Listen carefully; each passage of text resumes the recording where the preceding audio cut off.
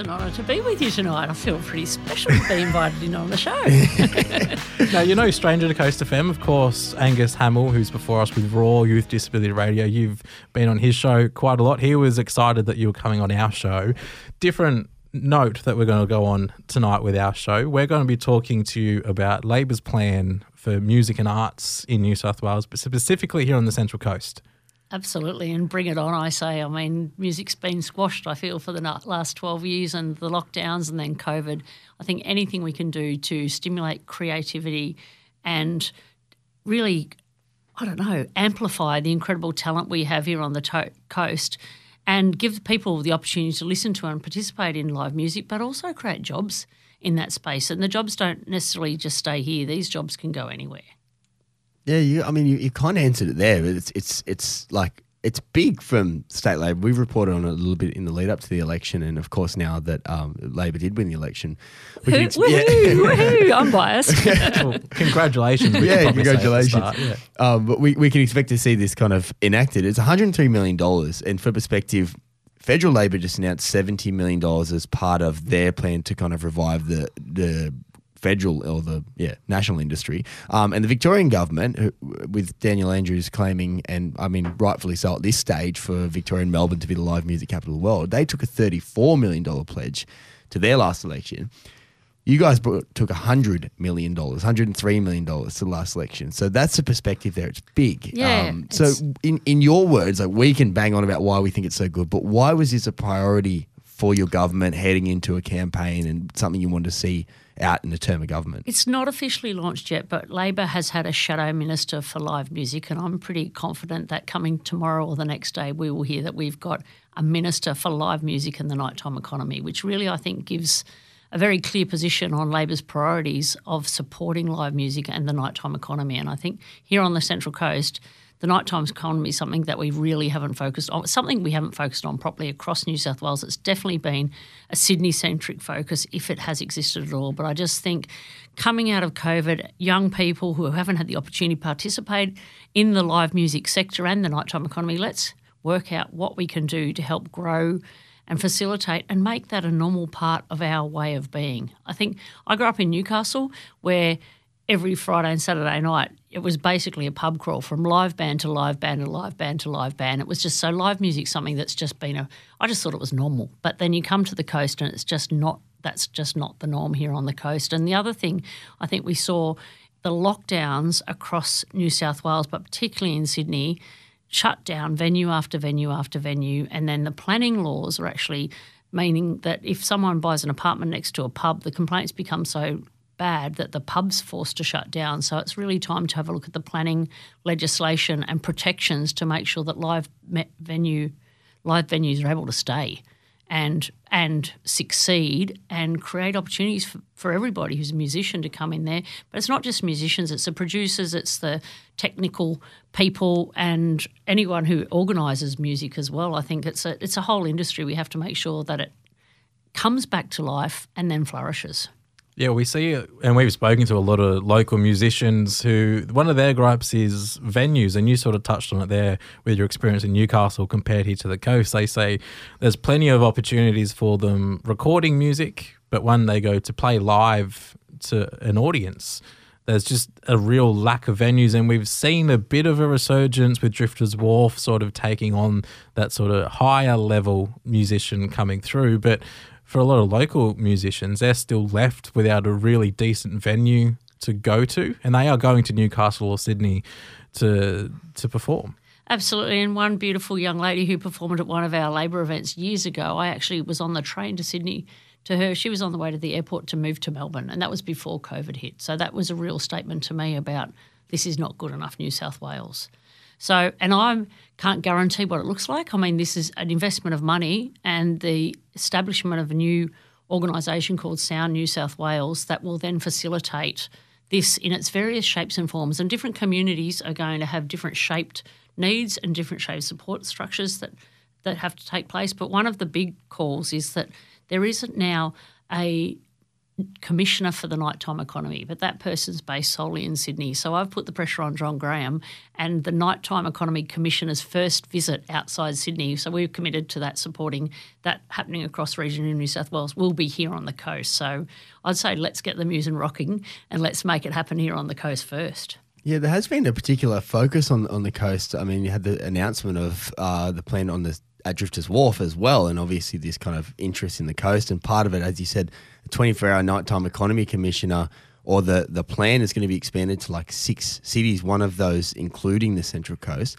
So it's hard to say so early, but what can we kind of expect that to look like with that new focus? Yeah, I mean, looking at First Nations music is also going to get an opportunity to be there, but how do we support young people coming through? How do we support all those people who are doing independent music of their own thing? But it really depends on the community as well. I also have a vision that we need to support Gosford as a precinct, so to support the venues that are in Gosford to help them and help us amplify what's going on here in the nighttime economy in Gosford. I think we can possibly amplify and make Gosford more of a buzzing place for people participating in the nighttime economy than the daytime economy, and then the daytime will come in our poor old city, capital city of the coast. So I think it's really going to be as well up to the community, because I'm not going to be driving it. It's going to be the community who's asking for it and resourcing and applying for grants and shape-shifting, and also with the council as well, because there's a whole bunch of barriers to outdoor entertainment areas that were able to all of a sudden be planned and operating really quickly under COVID. So we're really committing to making sure that we can do that, and the liquor licensing complexities and costs that go with live music venues. So trying to streamline a whole bunch of stuff to support people who are establishing venues or who already have venues to make them more music friendly, I suppose. You touched on it there briefly. You mentioned about the community aspect and how a lot of people in the community are sort of pushing this. And we know the creation of Central Coast Music and Arts. I mean, plus, we're amongst it as well. And a lot of industry professionals, not calling us professionals by any stretch, but give yourself the credits. a lot of people in the music industry and who are now based on the Central Coast who want to see Central Coast music thrive.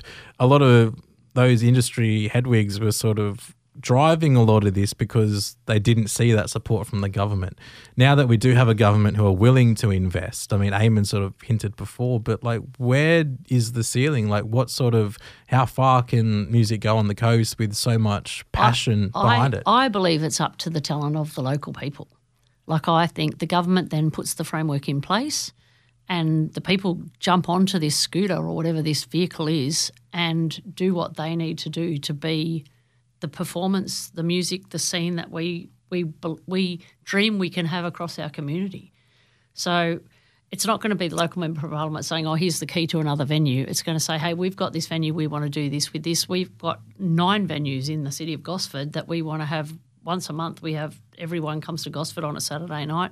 Is it a festival-shaped thing? We've got the Naughty Noodle Funhouse. We've got incredible musicians that support incredible acts across Australia and across the world that are now living in this community. We've got an amazing country music scene that is born and bred here on the coast and amplifies around the world. So why aren't we having music? Why don't we have music in every one of the pubs we go past, in the back of the restaurants that we go past, on Saturday afternoons, in all sorts of places, in the park? What does it need to be, and what do the people want to make it to be? There's money here to activate it.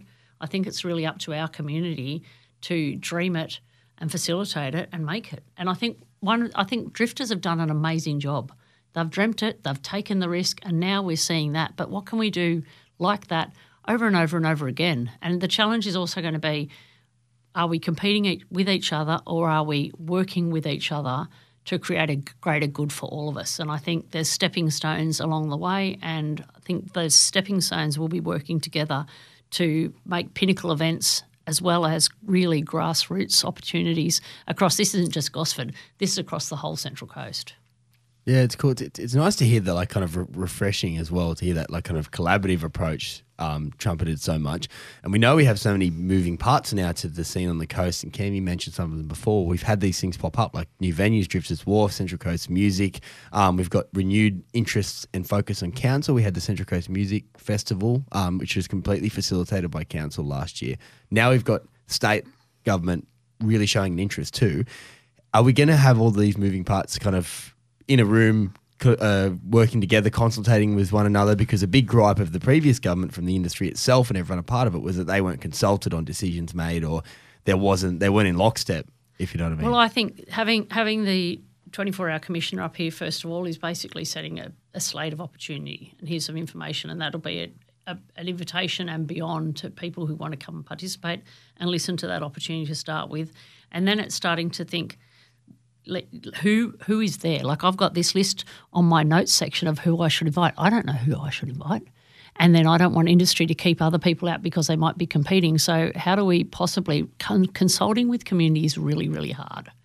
Like when you're a person with an office down in Woiwoi with 3 staff that are working full-time on all the constituent stuff, I've got to work out how we get all the people at the possible table and what this actually looks like, and then the grants. And I think Sound New South Wales is going to be a fantastic overseeing body to facilitate this and create the different layers that need to be looked after within this framework. And this is happening on the coast, this is happening in Sydney, this is happening in Wollongong, Western Sydney, Newcastle and the Hunter, and then beyond. So it is a really big moving part, but I want to work with community to make sure that everyone who wants to be at the table is sitting at that table and has the information. You mentioned before about licensing, and also you just want to see more venues opening up. As part of this funding, it's still early days, obviously, but what can we see potentially offered to venues as an incentive for them to open up and host more live music? Yeah, I don't know the answer to that. And that's going to also be working with council, and then a lot of that discussion is about assisting those venues that were shut down. So there's lots of Sydney-based venues, not so many coast-based venues that have got the venue there. They're just sitting idle, which is such a waste. So we've got to look at what the potential is and what does the ask look like here on the coast. It won't be here. You can have $1 million to open a venue. Maybe we do want to have a look at how do we help make a festival space on the coast that can be shared by lots of different events become more real. But I think it's going to be up to the individuals to look at, okay, this grant fits with what I want to do, and then council's causing the barrier. What do we have to do with council to make sure that the barrier is not there and to support the different because it's all going to be so different shaped as well. So I don't have specific answers, and it's very early days, but that's also something that with consultation we'll know. Like, we don't know exactly what it's going to look like either until we go out there and talk to community, and this is over a 4-year plan. So, and ambitious it is. We're like super excited by it, but I suppose a lot of the thing that people have towards politics in general is cynicism about whether promises will be delivered and that kind of stuff. So are we confident that if we were to have this chat in 2 or 3 years' time that we're looking back at all this has been done, money's been delivered? Well, I actually think, as I said before, it's going to be up to the industry to do the work to get the money out there onto the table. And it's not going to be me saying, here, Amon, you have $25,000 to set up this event. Amon's going to go, you can do that if you want. I've dreamt up this event and I've got all these things in place and I'm applying for a grant and I've got and then there'll be 50 Amons applied for the grant. It's really hard to know who's putting their hand up and what that will look like. And then there'll be a board at Sound New South Wales and the oversight, and it will be not pork barrelling. I just need to point that out to make sure that money is shared and equitably and resources as many different genres and many different types of opportunities across the communities that we're responsible for in New South Wales. Well, it's very exciting. We do have, we could talk and plan and think about it so much forever, but the message is facilitation, but the government isn't going to do it for you. So Central Coast music community, if you're out there listening, this is your cue. You're going to have the facilitators in place to help make some of this stuff happen, be the change you want to see in our local area. It will be a lot easier. And absolutely, and I will say the people who do the work will rise to the top. And I think a lot of things with government is that people might complain, but if you're not prepared to put your hand and be at the table and do the work to make this dream come true, it's not going to be Liesl Tesch, the Paralympian, who's now the Member of Parliament, pushing you over the hill. It's going to be the industry that drives this moving forward because it's for the industry. And so much of that too is also you see a band who you want to see on the coast, go out and actually attend the gig, because we see so much of people wanting something, but then once it's actually in front of them, they go, nah, I can't be bothered, or, you know, I'll go to Sydney and have a night out, which there's an element to that which does make sense if you go to a bigger city where there's a bit more to do around it. But front and foremost, support music on the Central Coast, and that will help rise all tides. Absolutely, and that's what is it? Rising tide raises all ships, whatever that. Yeah. Something like that. Yeah. You know what he's getting at. But yeah, absolutely. I mean, get out there and see them. The Drifters Wharf, a perfect example, as you mentioned before. They've stuck their neck out and they're getting some really good bands in. It's up to us to vote with our feet and our dollar and go and support it. Absolutely. I mean, Lincoln Pen are having their shot at it down there on the peninsula. I mean, there's lots of lovely small venues as well that unless people are prepared to support it, it's really tough for those venues. It's really, really tough for the local venues. And we've just got a couple of quick questions here from some of our listeners who have messaged in on Instagram at Homebrewed963. We had Scatterlight, they're a band. They said, what are you doing to support specifically original live music on the Central Coast? So as opposed to, I guess, covers in pubs, they want to know about, I mean, we've sort of covered a bit of it, but... Yeah. Hey, Scatterlight, thank you so much for writing in. That's really cool. But I think... just creating the spaces to have live music is like, I think Lincoln Pin's something that we've seen as a success story. Let's have more Lincoln Pins around the place so there is a broader place, a number of places to go and play. And I can't control what sort of music the venue wants, but if we've got really good bands coming through, it's only going to open the doors, and having supporters for those bands. And I mean, shows like this giving locals who are doing indie stuff an opportunity, I think, and having conversations about that's super important as well. But I feel like it's not me, but it will be the industry that puts the pressure on and rises. And I believe once we get used to going back to the live scene and seeing those bands that do the covers, the flavour will be more, because the covers are going to come out with their own songs in between, and as that grows, I believe the industry and the sector will grow and become, I just want it to be part of who we are on the coast, and I just don't think we're there yet. Yeah, I think the venue point is really bang on in terms of not just pubs where you've got somebody playing in a dining room where they've moved all the tables, you know, to a tab room. It's like we need venues like what the Lincoln Pin is that are specifically for live music, specifically for emerging artists, because people don't go to venues like that to see covers. They go there to see new, young, fresh, energised bands. I think the first step is those smaller venues that are accessible. Yeah, and like with just making sure those accessible local venues with the acoustic in the background there is giving chances for the people with their own songs and their own talent to showcase. And then even there was a fantastic thing, the guys played in the park down at Umina, like amazing punkish almost band, rock band of young kids who are now starting to grow up, played in the park, and then they played some underage gigs at Lincoln Pen. That is their own music as well. I just think let's grow what's there, expand what's there, and hopefully that will flow beyond there. Absolutely. Did we have any more of our Instagram messages? There was all sort of stuff that we've sort of already touched on. So, Liesl Tesch, member for Gosford, thank you so much for coming in and having a chat and sort of giving a bit more in-depth about, and really sort of, it's energised us a little bit, I think, knowing just how much passion is there for music on the Central Coast, not just from us and musicians, but also from people like yourself who actually have that position of power to sort of lobby for funding for venues and all that. And I just think we've got so many. We've got our Conservatorium of Music, we've got our Gosford Musical Society, we've got YIPA, so we've got these other launch pads for young people, but then when they launch, where do they go?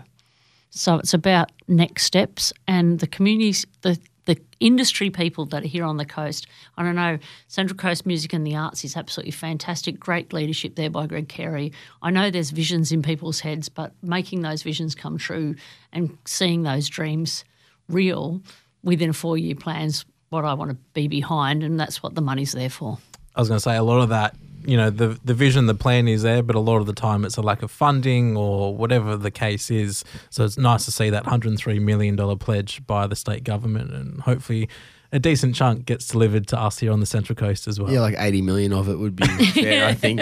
Yeah. Let it play in the next week. No worries. We're not even in government till the 14th of April, so we'll give it the reddest, hottest go. And I'd like to see the commissioner here before the end of the month. There we go. Well, that's very exciting stuff. We've got lots to look forward to, and hopefully, we can have this conversation again in 2-3 years' time and look back at what's been created, what's there. There's certainly all the parts seem to be there now, from industry to barons of media like Cameron and myself to government, local government, and of course we know the talent is just brimming across the Central Coast. So can't wait to see what the future holds. Liesl, thank you so much for coming and having a chat to us. Thanks for having me. It's a delight to be with you guys.